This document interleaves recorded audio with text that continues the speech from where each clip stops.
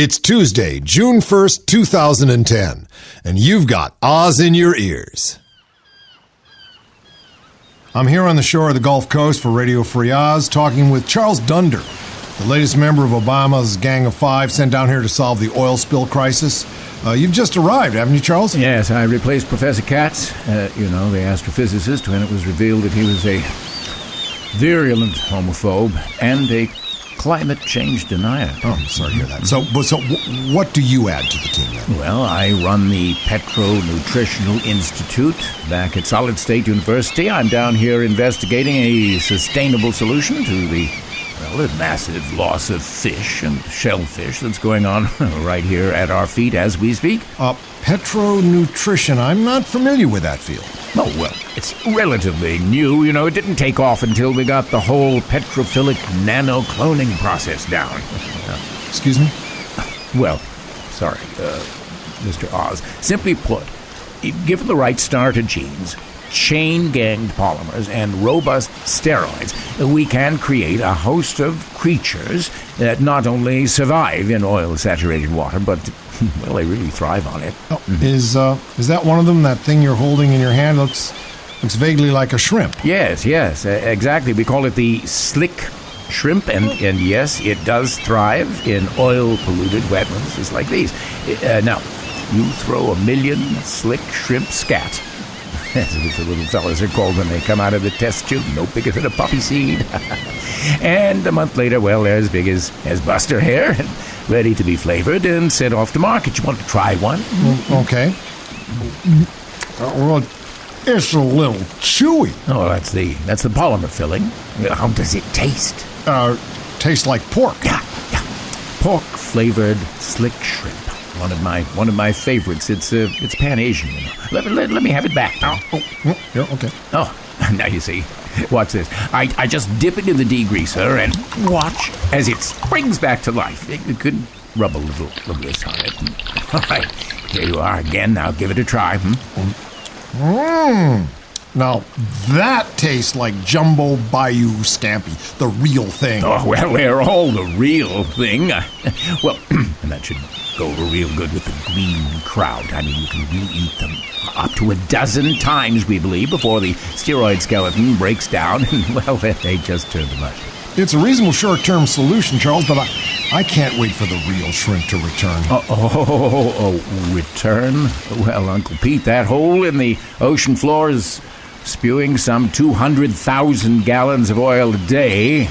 Our great-grandchildren will be waiting for these little shrimp to return. Now let's get real. I've got this oil-happy catfish here.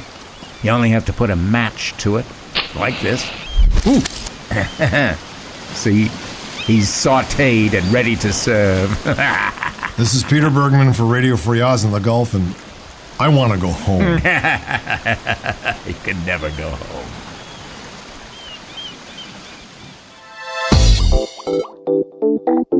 Yeah, Radio Free Oz here on RadioFreeOz.com. And yeah, Dave Osmond, my co-host. I'm Peter Bergman, your host. And Dave? Yes. I guess you never can go home. Oh, my. No, I wouldn't want you. There's some places you don't want to go home to, I guess, now, or can't go home to, or can't get away from your home once you're there, because, it's like, they got those roads down there in the bayou that have asphalt on top of the roads. Now they got asphalt on top of the asphalt on top of the roads. That makes things very sticky for traveling down there. Well, it's sticky everywhere, and people are walking the beaches, cleaning them up, wearing hazmat suits. It's it's going to be the new postcard that says, "Wish you were here." There's 3 or 4 people in those bright yellow hazmat suits with the whole hoods on, picking up dead, oily fish and ducks. Those are absolutely going to sell. That's a great market. Get in on it as soon as you can. It's the new Louisiana, get with it. It's slick. The smell reminds me of New Jersey. I didn't have to leave home to smell like New Jersey. Look, all you have to do is is promoted as being cool. You know, that's all you do. Do a couple of shows on it. Bring Lost back and have them start Undersea or something like just. Well, wash up on the shore of Mississippi down there, along with a couple of barrels of, what do they call them? Oil balls. Oil balls? Well, they ought to have an oil ball, and they ought to bring, all people ought to come down and be able to dress as creative anachronists, like ducks before the oil, or some of them could pretend to be like, I don't know, dead workers from the platform return. I kind of think that, they should dress like they did in the old plantation days. Yeah. Back in when when the wind, you remember? That old Confederate wind, kind of like the oil. Yeah. Blew hard, blew ugly, blew right? Ugly, blew strong. Blew the country apart. There you go. Well, more news about BP, our favorite rogue international corporation.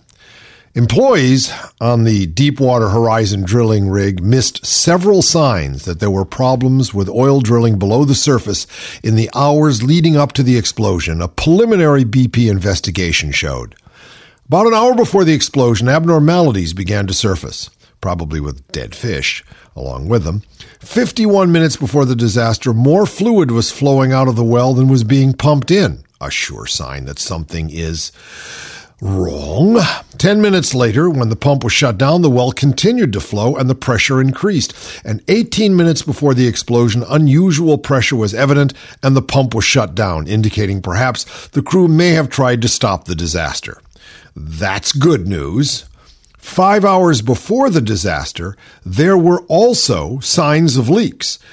And 3 hours later, the pump gained 3 times more barrels of liquid than usual. There was a significant pressure differential between the shutoff line and the drill, what they now call a fundamental mistake.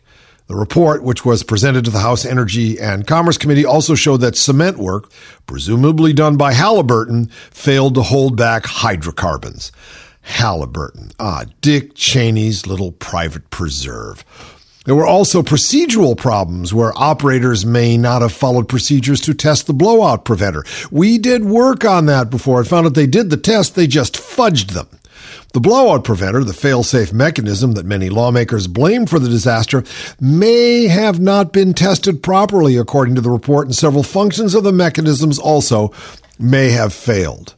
I did a little research on BP. They were thoroughly involved with the Exxon Valdez disaster, and according to one report, 90% of all oil-related problems, oil drilling-related problems in the greater United States are connected one way or another with BP. Now, BP is the company, and they fooled me. I got to tell you, they did.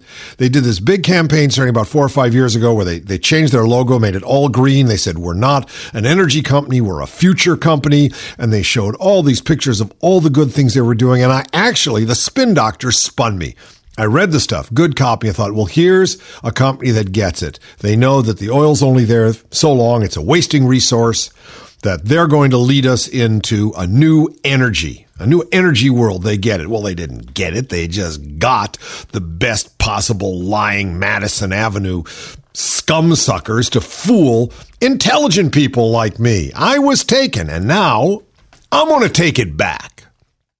Well, in our race around the world, looking for news, odd stories from odd places, where have you landed now? Well, it's good you say odd places because according to the American ethos, all places but here are odd. Right. Well, of course. Yeah. Well, this is England. I got this from some English newspaper, and it's by this truly odd place. Guy named Shane Harris, who wrote The Watchers, The Rise of America's Surveillance State. But now we're going to talk about England. Nicholas Clegg is the new Deputy Prime Minister of the United Kingdom. That's because they have this now power sharing, right, where the Conservatives have a coalition government with the Liberals.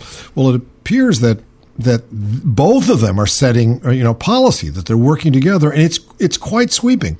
He set the bar high for his political reform agenda. In a recent speech, Clegg unveiled what he called a power revolution, a fundamental resettlement of the relationship between the state and the citizen.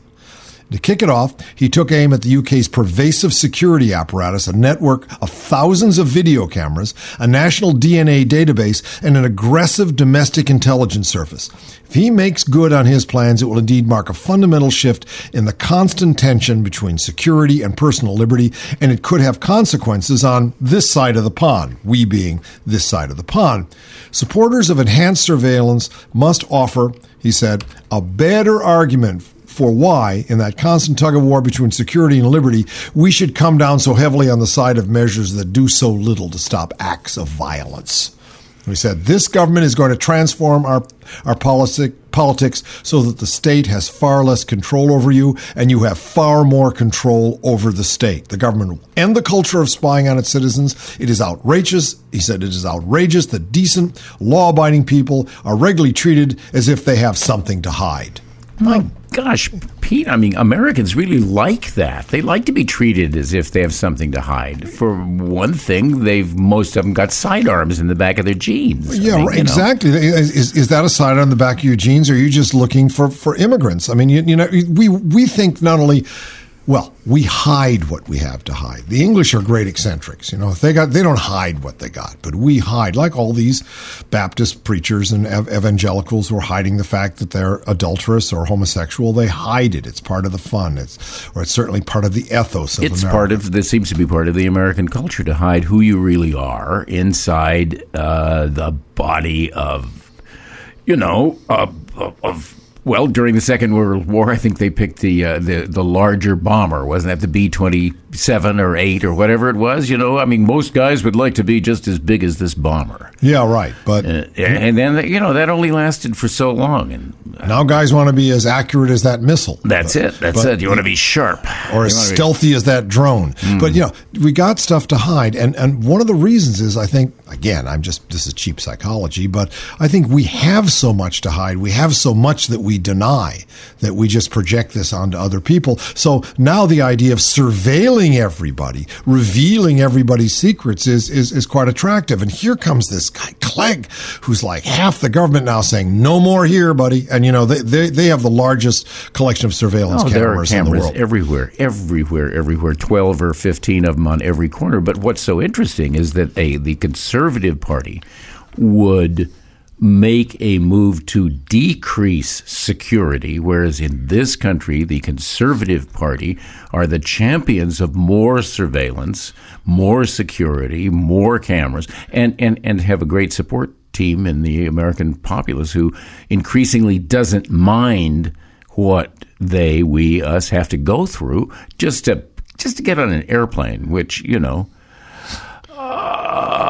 only thing we have to fear is fear itself.